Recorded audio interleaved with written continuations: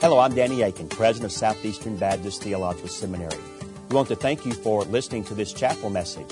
Our mission at Southeastern is to seek to glorify the Lord Jesus Christ by equipping students to serve the church and fulfill the Great Commission. We hope that you enjoy this chapel message and that you will visit our website. It's www.sebts.edu. There you can learn more about our school and what the Lord is doing here. We hope you enjoyed the message. Thank you for being a part of what we're doing here. All right, so let me introduce to you our panelists this morning. I think this is going to be a great panel and a really good mix of panelists. First, directly to my right is Trillia Newbell. So Trillia is Director of Community Outreach for the Ethics and Religious Liberty Commission for the Southern Baptist Convention. She is a nationally acclaimed author. She's published several books. One that I'll mention this morning at the beginning of our time together is entitled United, Captured by God's Vision for Diversity, published in 2014. She has been featured at a number of national outlets, including Christianity Today, the Gospel Coalition, and Desiring God. She is a speaker at national conferences, such as the Gospel Coalition Women's Conference. Last year, she was invited to speak at the Nerve Center of the Theological Universe, and that is Southeastern Baptist Theological Seminary.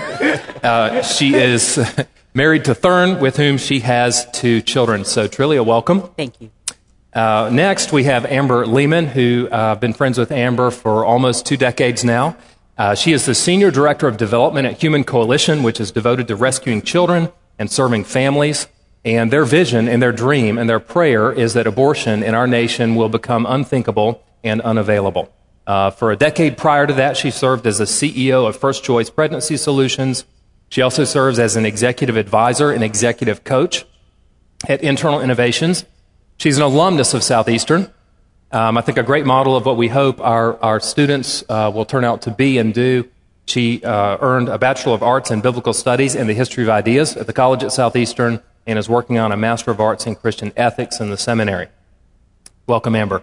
Thanks, Bruce. Good to have you. And then finally, Stephen Wade, a friend of mine for over 20 years. It's been a long time. And he is the pastor of Poplar Spring Baptist Church in Zebulon, North Carolina. He's also a professor of pastoral theology here at Southeastern. He is a popular classroom instructor, but is also well-known and respected as a preacher and as a pastoral counselor. Welcome, Stephen. So let's begin by talking about, Trillia and Amber, by talking about your personal stories in relation to the sanctity of unborn life. And I'll begin with you, Trillia. Part of your story that you've mentioned in talks before is that you were once pro-choice and now you're pro-life. So what changed your mind? Sure. Yeah. I mean, in short, Jesus sums it up. Good There's answer. a way of doing that. He has a way of doing that, changing hearts. But I was pretty adamantly pro-choice. And I wasn't just pro-choice. I didn't think men had any rights to speak into the lives of the pregnancy in any way, shape, or form. So I was pretty extreme in that. And a young girl shared the gospel with me. And when she shared the gospel with me, it wasn't just, oh, okay, so I'm forgiven of sins. The Lord transformed all of my thoughts about life and my worldview. And so it took time opening up his word and reading in his scriptures, Genesis 1, and as you just read, Psalm 139, and reading this, that God created me. And he knit me together in my mother's womb. And it brought life to it. Like I am a created person by God. And so therefore, if I am, so are all these babies that I thought were just in petri dishes. I just thought they were dispensable. And so God transformed my thinking through his word and then by his spirit. And so now I have just a different view and understanding, which I believe is a biblical view and understanding of life and where it begins, and that we are God's and his creation. And so by the mercy and grace of God, he saved me and then changed my thinking. That's amazing. And we'll talk a little bit later that Trillia has edited a book entitled Women on Life. Is that what it is? Women on Life, which is a whole life, pro-life ethic. Yes. So we're thankful to God for your story. Thank you. Amber, you have a similar story, but unique in its own way. You were once pro-choice and are now pro-life. Would you talk to us a little bit about that? From my colorful story. So I took a pregnancy test when I was 15. It was positive.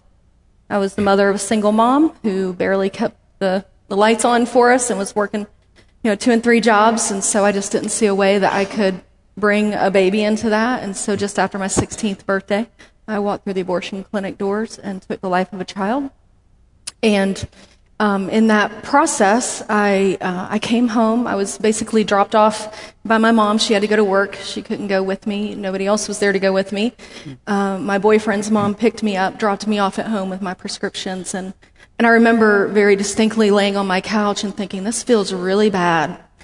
And I chose to not feel it anymore. And that was the first conscious hardening of my heart.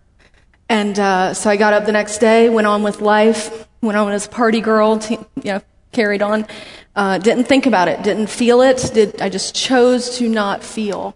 And 8 years later, the Lord got a hold of me in a very dramatic way. And in a December of 1998, and in January at Sanctity of Life Sunday time, my eyes were open to see that I had not terminated a pregnancy. I had not removed the products of conception, but I had taken the life of a human being. And I was undone by that. And my pastor sweetly, well, when I showed up on his door weeping, he didn't have much choice but to take care of me a little bit. But very, very busy, 1,600 person church pastor, and he sat with me for a couple hours, and he just walked me through the beginning of what would be my healing process. And like God does, a year and a half later, I was at Southeastern in a bit of a culture shock and studying the Bible very intently. Yeah.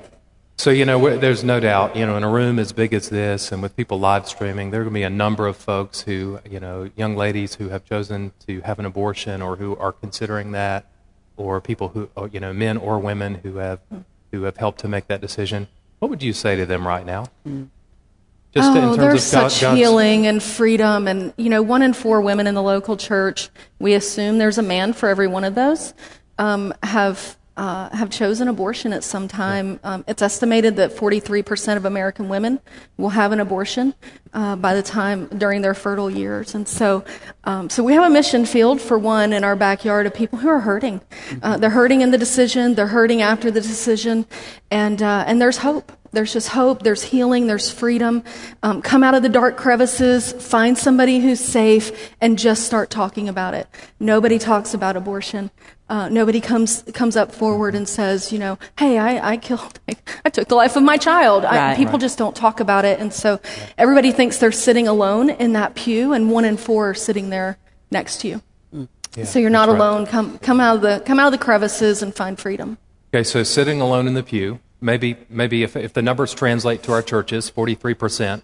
But anyway, a pretty good percentage of women and men in our churches are dealing with an abortion in the past, or considering one, or will consider one in the future. Dr. Wade, Stephen, you're a pastor. You've been a pastor for 15 years or more? 18 years.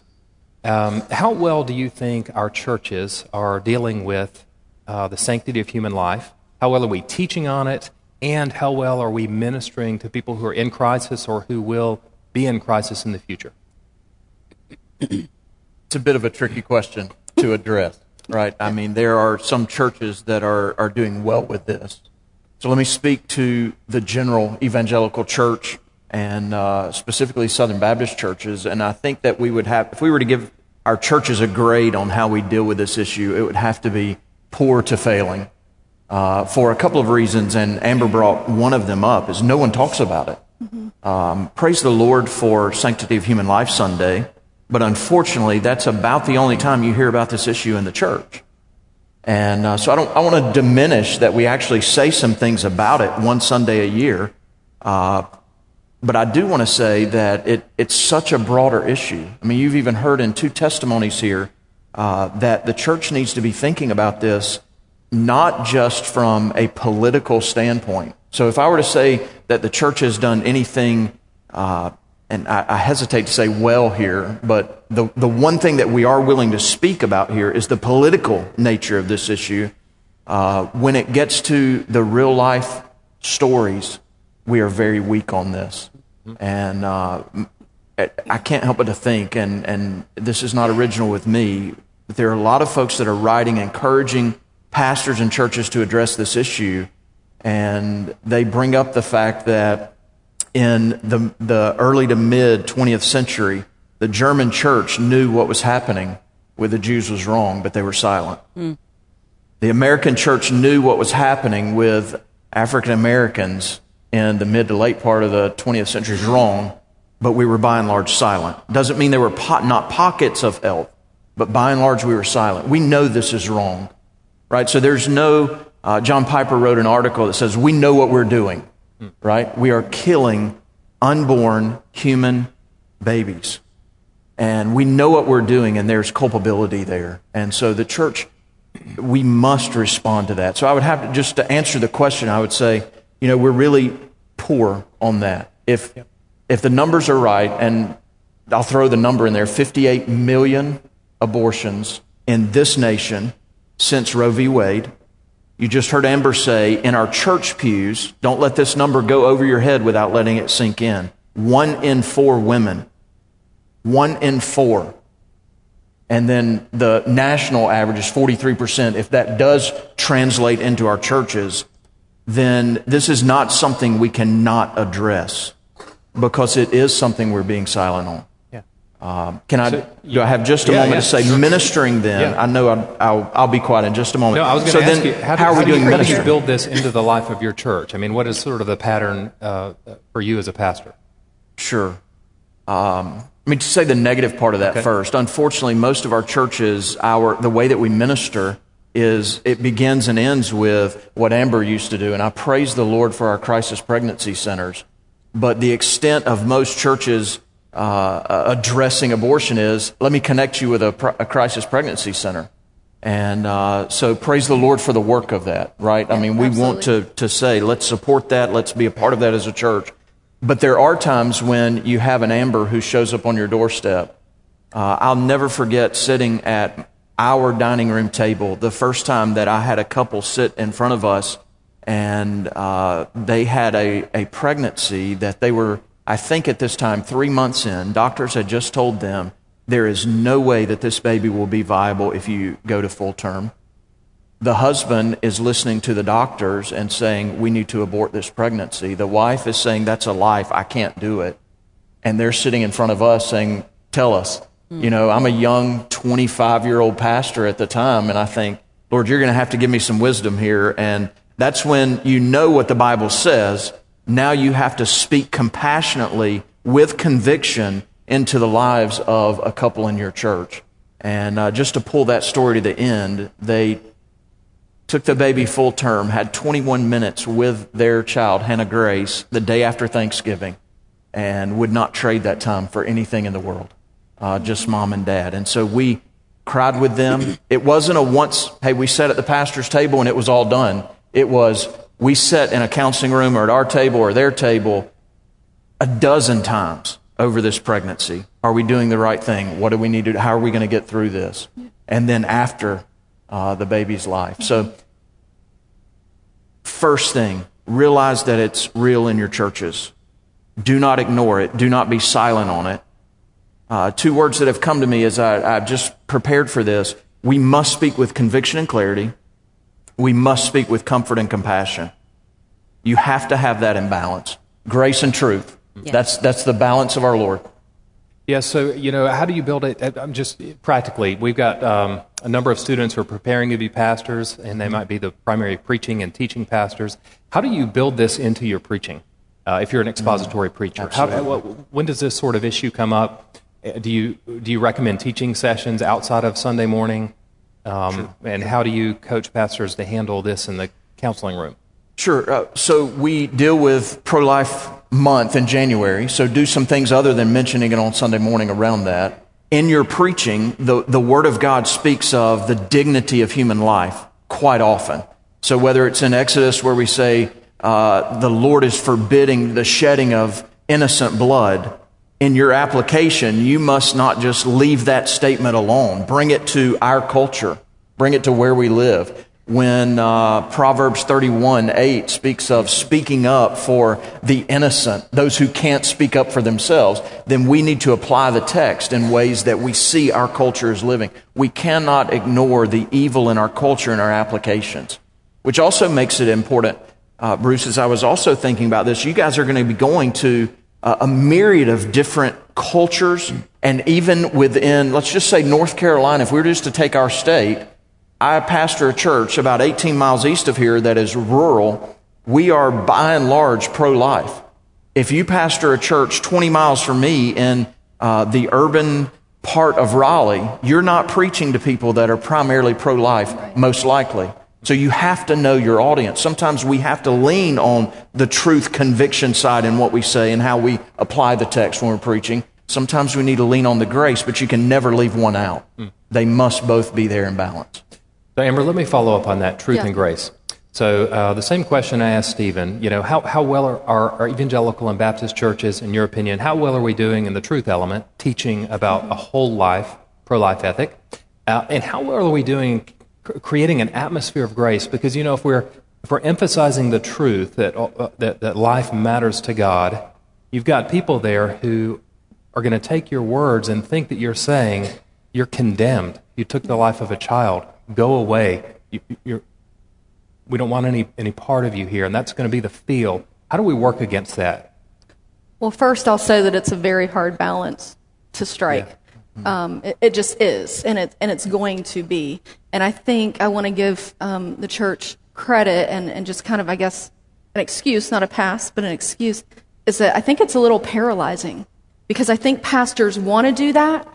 They don't know how to speak on it well, or they don't know what to do when she shows up, and so they don't do anything at all. And so, I've been to a lot of churches. I would say that, how are we doing? Well, I'll tell you that our team chased churches all year long for a 3-minute announcement. I mean, that's the reality of it.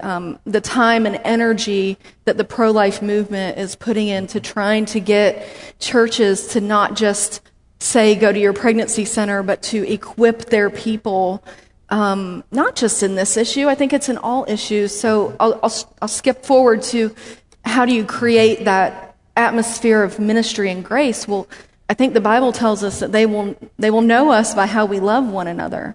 Are you serving one another? Are you open to one another's confessions? Are you a safe place for people to share their daily struggle, much less that they've done what would be perceived in the church as the unforgivable of getting pregnant? It's not the unforgivable of getting pregnant.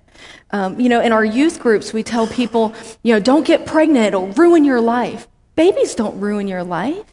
They don't ruin your life. Stop saying that, right? I mean, we see women who walk in and they're 16 years old and they courageously choose life, and you fast forward 10 years and they've completed school, and they would say that child is the reason that they stopped thinking about themselves and got themselves together. And the people who are thriving the most are the ones where we've been able to connect them with a small group from a church, where they have come around them. I mean, there's one girl that just stands out, Sarah, and she was at college. Her mom was like, we need to go talk to her. She's pregnant. Anyway, long story short, we ended up paying a bunch of bills for her as an organization, and a young family, and a newlywed broke couple call her and say, you can live with us. No matter what you choose, you can live with us.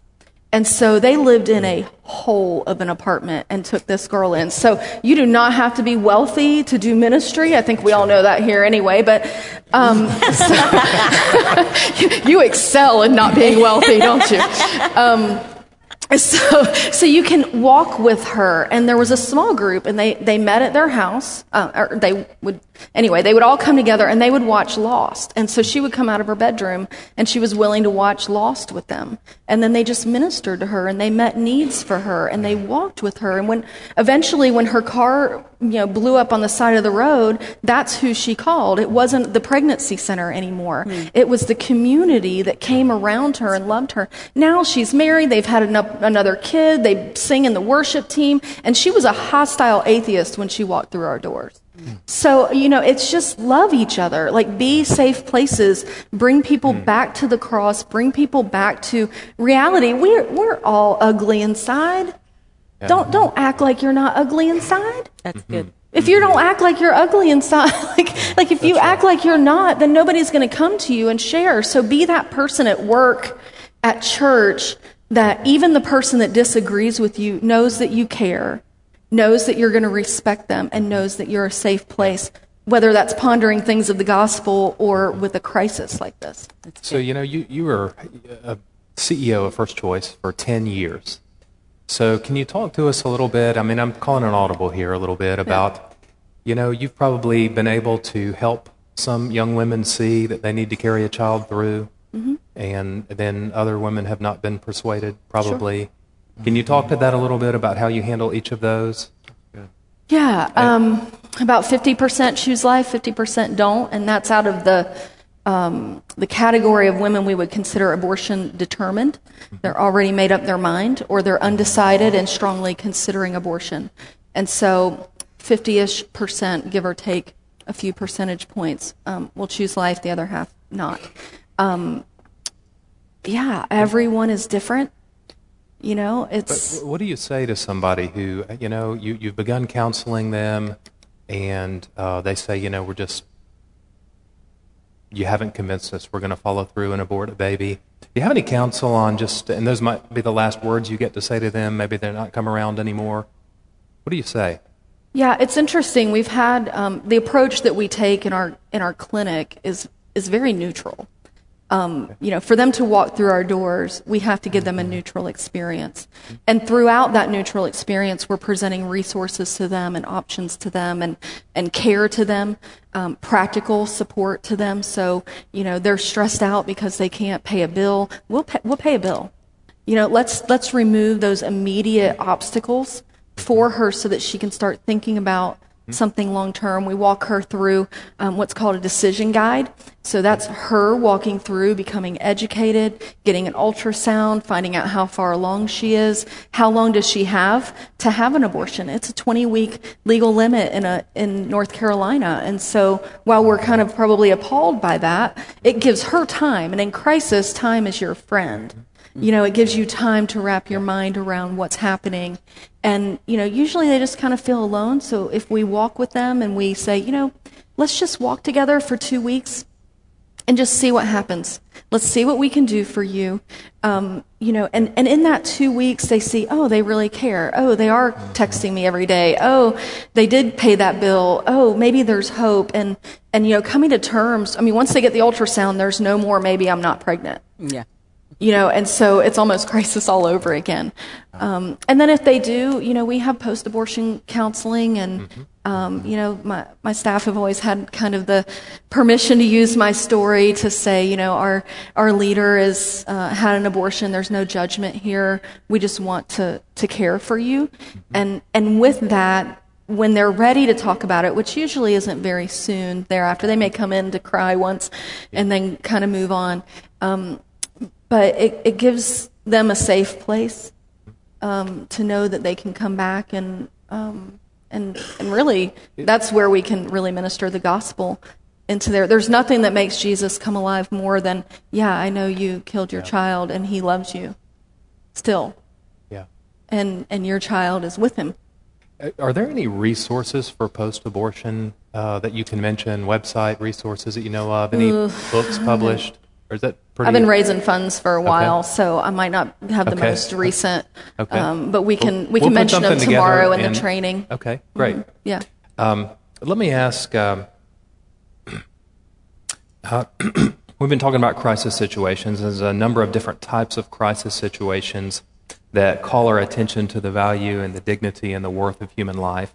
A different type of crisis situation that you've mentioned before, Trillia, is that you have experienced 4 miscarriages. And you've articulated that this experience says something to you about life. Can you talk with us about that a little bit? Sure. So when I got married, I had 2 miscarriages. And the first miscarriage, I was on my face, flat, depressed. But the second miscarriage, I just thought, I don't know what you're doing, Lord. And I walked into my doctor's office, and he was a lovely man, but just kind of blurted out, well, you lost her.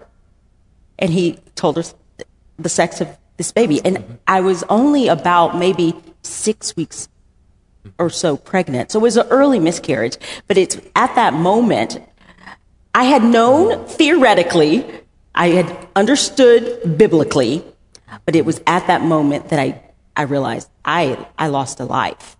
It was not just something that medically happened to me, but I lost a life, and it was devastating. And it's interesting that you talk about all the things that we don't talk about in church. Miscarriage is another one. I had no idea that this was a potential. I knew that people lost children, but I just couldn't fathom it.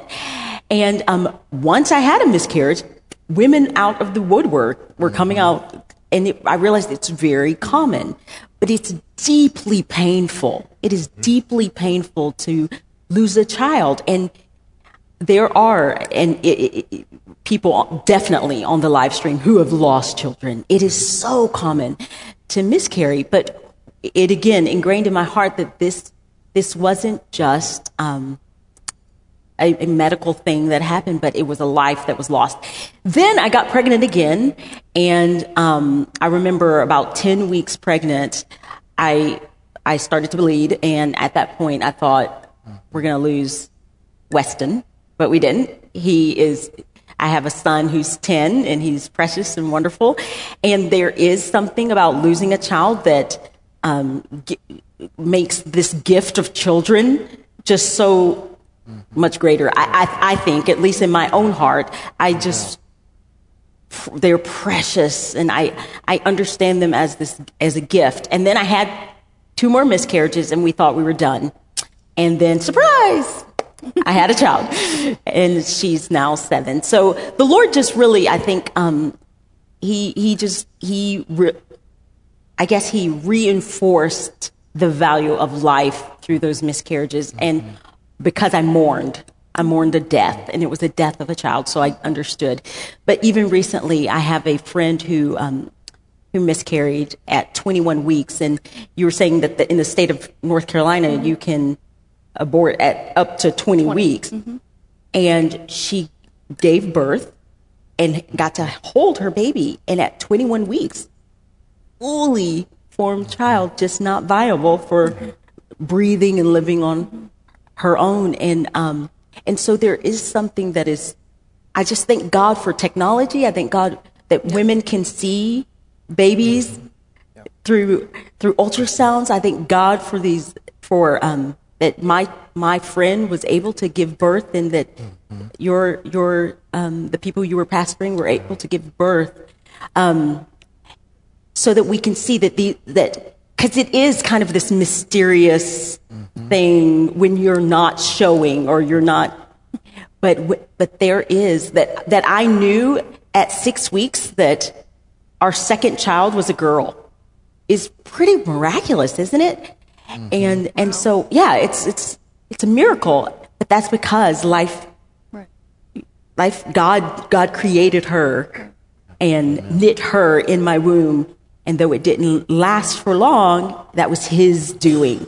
And so, I pray that churches would also be equipped in caring for those who are pregnant, who miscarry, in this desire to have a whole life, pro-life ethic, for us to be holistically pro-life. We must think of the women who are pregnant and who lose children as well. Yeah, so, before we go to a final round of questions, let's talk about resources. We've got a number of folks who would like to do some reading. Maybe these are electronic or hard copy books, or maybe videos. What are some resources that you would recommend? So just jump in. I'll start. Easy enough. I work for the Ethics and Religious Liberty Commission for the Southern Baptist Convention. The ERLC is a wonderful resource. We actually have a conference coming up in tomorrow. It begins Thursday, but called Evangelicals for Life. So if you visit our website, erlc.com, you will see loads of resources on this topic. And I had the pleasure of editing a book called Women on Life. And it is a holistic view of life. So we talk about the unborn, the single mom. We've got to care for these mothers who are single mothers, to step families, to the elderly. So we're seniors, senior adults. And how do we care for the gamut? We want to care for all of life and not just the unborn, though that is essential and very incredibly important. But what happens when that woman actually has the baby? How are we going to care for her as a church? So I would encourage you to check out erlc.com and also Women on Life if you have a chance. Okay.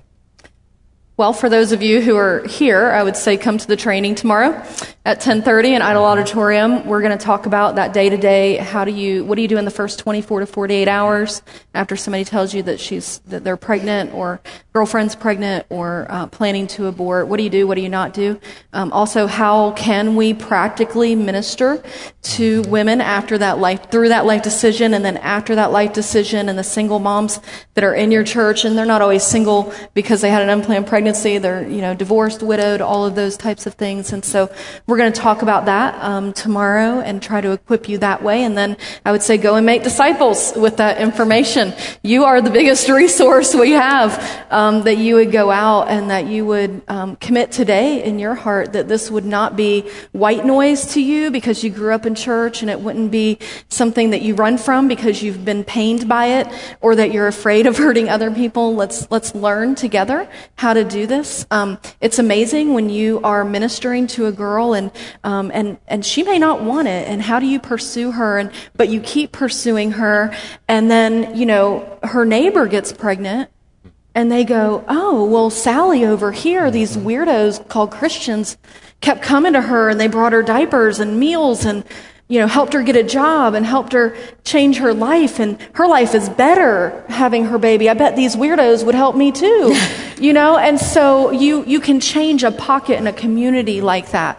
And then humancoalition.org, we have a pastor's toolkit that we've spun up that is having past preaching resources, sermons, things like that. We've signed an agreement with the Church of God in Christ for a 3-year agreement for them to teach pro-life, and so we're bringing that up for them, and it will be open to everybody. And our president, Brian Fisher, has a couple of authored books on that website as well, one specifically for pastors. Great. Dr. Wade, I'll mention 3 things if I can. Yeah. If you can't be here tomorrow... You're a preacher. Why would you mention anything other than... They come in 3s. Are these going to be alliterated? Because if not, we're kicking you off the stage. It'll take me a moment to alliterate them, so give me a second. If you can't come tomorrow to the forum, then here's my suggestion to every one of you. Visit a crisis pregnancy center. It will be the best resource that you could ever get in your ministry and for your church. Be a part of it. It'll open your eyes to things that you were not aware of. It will give you the reality of what's going on. So, crisis pregnancy centers. In addition, other resources from what have already been mentioned here as far as websites.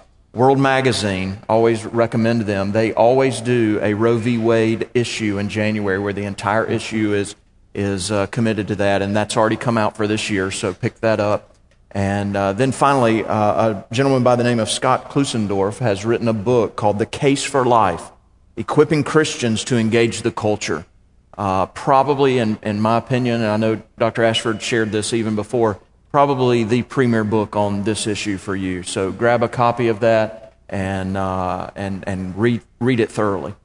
Right. Yeah. Scott also has a couple of videos on there, and there's one that is called "This Is Abortion." And it's hard to watch, but I would say you need to. One of the reasons that abortion is what it is because it happens behind closed doors. You don't see the victims. She can walk past you today and walk into an abortion clinic and come out and walk past you again. You never know. And so look at it. look at it in the face. I do about once a year. Go to one of those videos and I just look at it and I watch that 1 minute and it renews my conviction to fight for those who don't have a voice. That's a great resource. Let me mention a couple of other resources.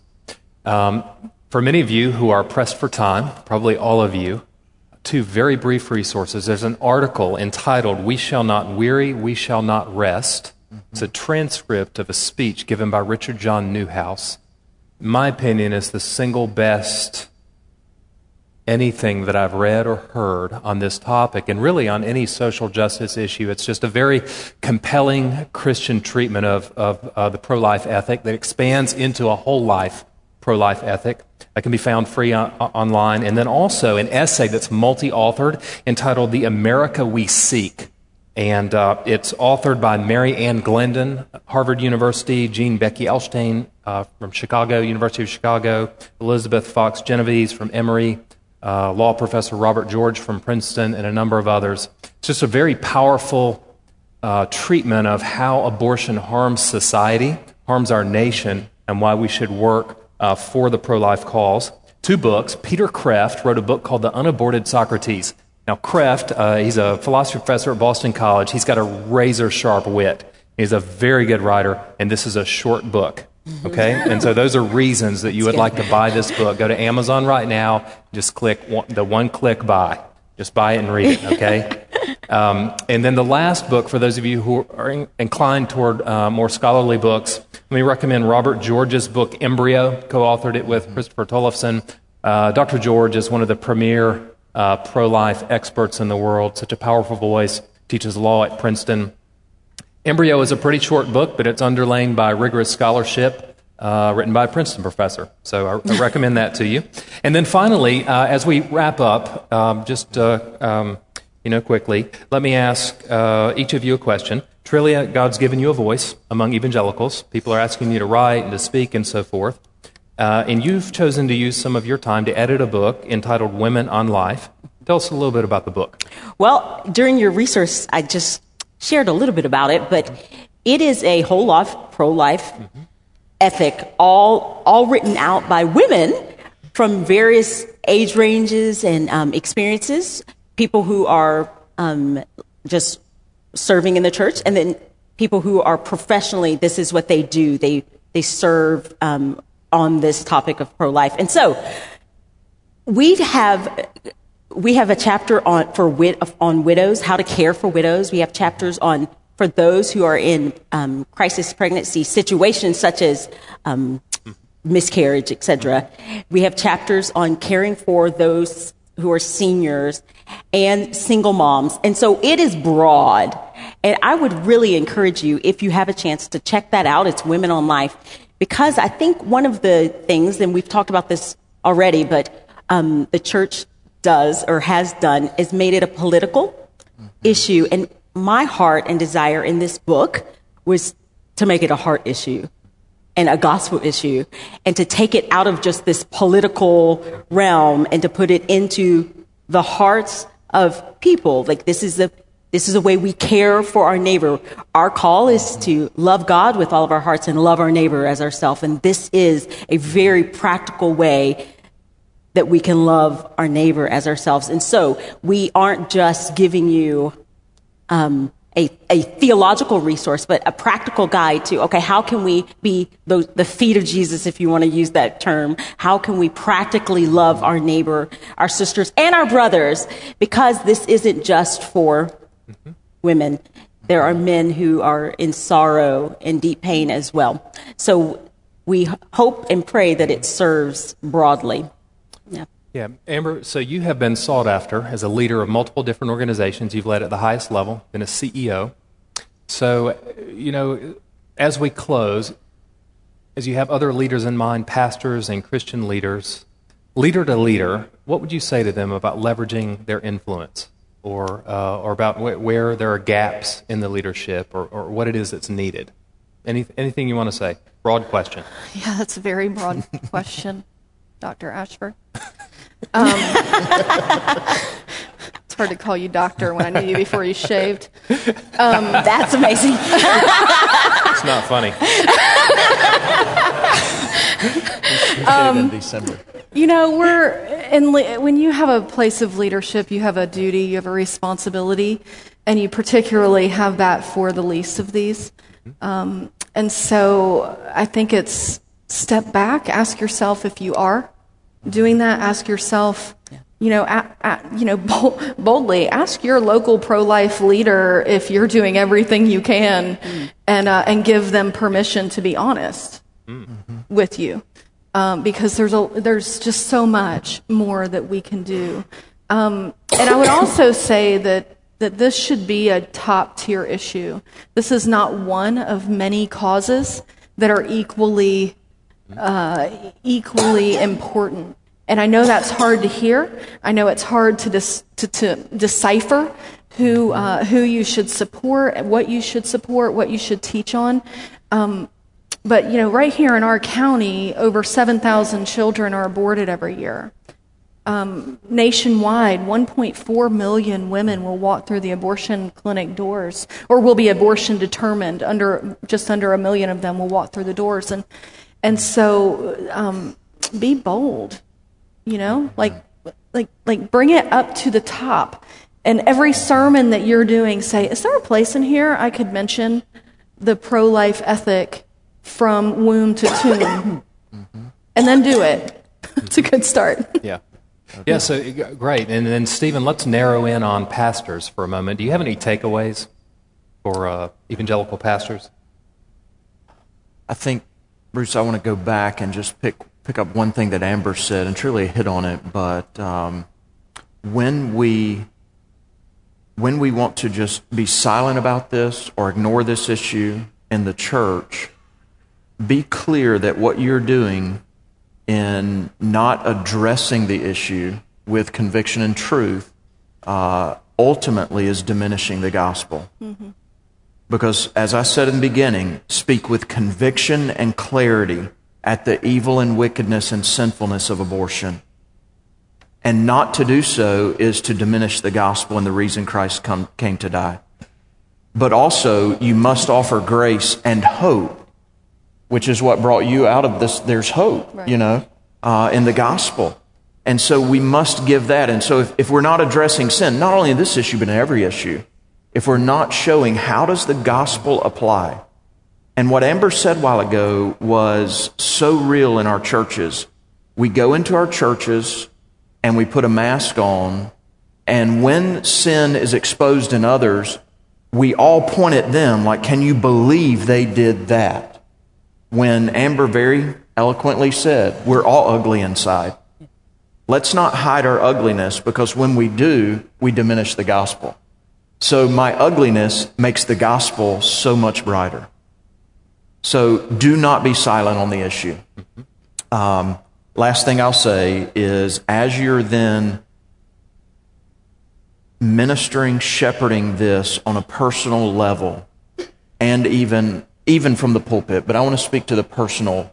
You actually have someone that's letting you into their story, which is an incredible privilege to walk beside someone who is sharing with you, this is my hurt, this is the ugliness of my life, or this is the crisis moment that I am in.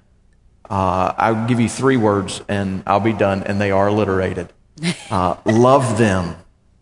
Love them without stipulation.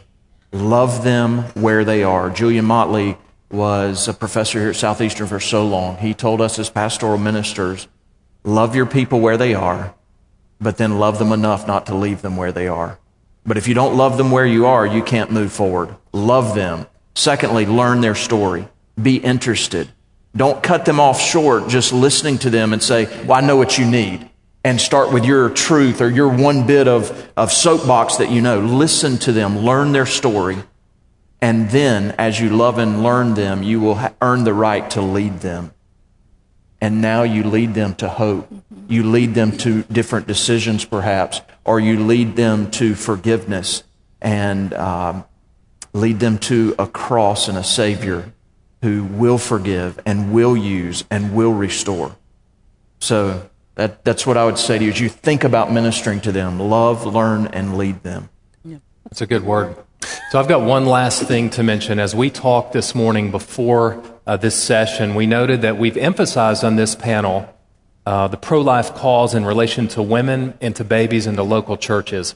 But we would be remiss not to mention the pro-life cause in relation to society. So I want to take a minute or two right now just to mention the multiple ways that legalized abortion harms American society.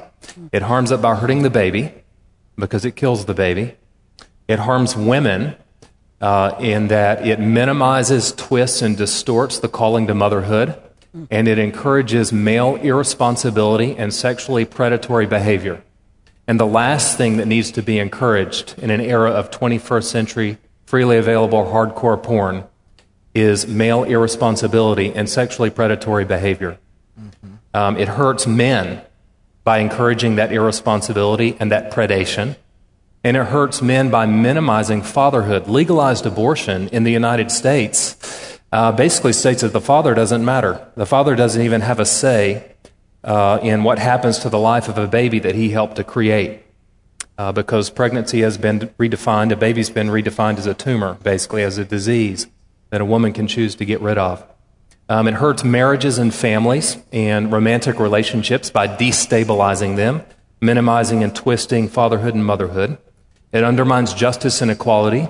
No longer can we say justice and equality for all, without having a very large asterisk for all of those who have already been born, but not the 60 million who never had a chance to be born. It undermines democracy, because in Roe v. Wade, 9 begowned lawyers had a discussion, and a bare majority of them decided that they would circumvent the Constitution and the Constitution's procedure for making a decision of this magnitude, and they decided they would legislate from the bench, bypass the legislature and bypass the people of the United States and make a ruling from the bench. It undermines the role of mediating institutions by minimizing the importance of family and leaving only 2 important actors in society, the overweening state that makes all decisions in combination with the isolated individual.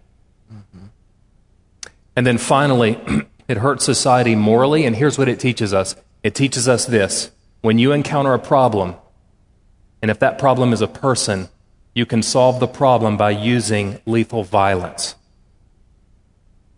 Even if the person who's a problem is absolutely and utterly innocent. And then you can justify the lethal violence by sanitizing the language and pretending that this is not a human person. And don't think for 1 minute that there's not a connection between what Dylan Roof did and the abortion industry. Because when we have shouted from the rooftops that you can solve a problem with a person by employing lethal violence, you should not be surprised when lethal violence crops up all over our society, as it has been doing in the past few decades and in the past couple years. So we want to affirm Scripture's teaching about the worth and the value of every human being. We want to commit that we will not rest from seeking justice for all humans, born and unborn, and black and brown and white. And I want to conclude by quoting Richard John Newhouse in the essay that I mentioned a while ago, "We shall not weary, we shall not rest." I'm going to quote it at length. He said concerning the cause of life, "We contend, and we contend relentlessly for the dignity of the human person, of every person, created in the image and likeness of God, destined from eternity for eternity. Every human person, no matter how weak or how strong, no matter how young or how old, no matter how productive or how burdensome, no matter how welcome or how inconvenient, nobody is a nobody. Nobody is unwanted. All humans are created by God, and therefore to be respected, protected, and cherished by us. We shall not weary, we shall not rest, until every unborn child is protected in law and welcomed in life. We shall not weary, we shall not rest, until all the elderly who have run life's course are protected against despair and abandonment, protected by the rule of law and the bonds of love. We shall not weary, we shall not rest, until every young woman is given the help she needs, as Amber mentioned, to recognize the problem of pregnancy as the gift of life. We shall not weary, we shall not rest, I would add, until our society recognizes that all lives, black, brown, and white, matter to God and should matter to us, and will not rest until both political parties recognize that and recognize it consistently. A whole life pro-life ethic. And then back to Newhouse. We shall not weary, we shall not rest as we stand guard at the entrance gates and the exit gates of life, and at every step along the way of life, bearing witness in word and deed to the dignity of the human person, of every human person. And so this is our conviction and our prayer that God would work in and through our efforts to glorify Himself by placing value and dignity on the lives He's created and the lives for whom Jesus shed His blood. Why don't we pray together as we conclude this morning? Father, we come to You again in the name of Your Son, by the enabling power of Your Spirit. Lord, we thank You that You have placed us, allowed us to be born, and have placed us in the United States of America at this moment in history. It's not an accident. We shouldn't be bitter or resent the moment in which You have placed us when we see injustice all around us. One of the greatest of those injustices being the taking of the life of the unborn. Father, we pray that You will work in and through our efforts, even though we are weak, and even though, it seems such a formidable task. We pray that You will bring people to us to whom we can minister, that we can help to take care of and to love and to provide for, financially, relationally, theologically. We pray that You will use this college, the college at Southeastern, and this seminary, Southeastern Seminary, and all of us who are here in this chapel or live streaming or watching this video, that You will use us and somehow allow us to be a part of recognizing the worth and value of the lives You've created. Father, we pray this in the name of Your Son, by the power of Your Spirit. Amen. Thank you again for listening to this chapel message from Southeastern Baptist Theological Seminary. If you are thinking about theological education on the undergraduate or graduate level, including doctoral studies, we hope that you consider us. If you also find these chapel messages encouraging and a blessing to your walk with Christ, we hope that you will consider financially supporting Southeastern.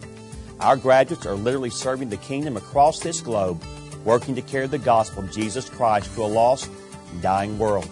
Your gifts will help to train more, and they will serve as a worthwhile investment in God's kingdom. You can find more information about attending Southeastern or supporting us financially at www.sebts.edu. We covet your prayers and trust that God will bless every good work you do for His glory. Thank you for joining us in our chapel services.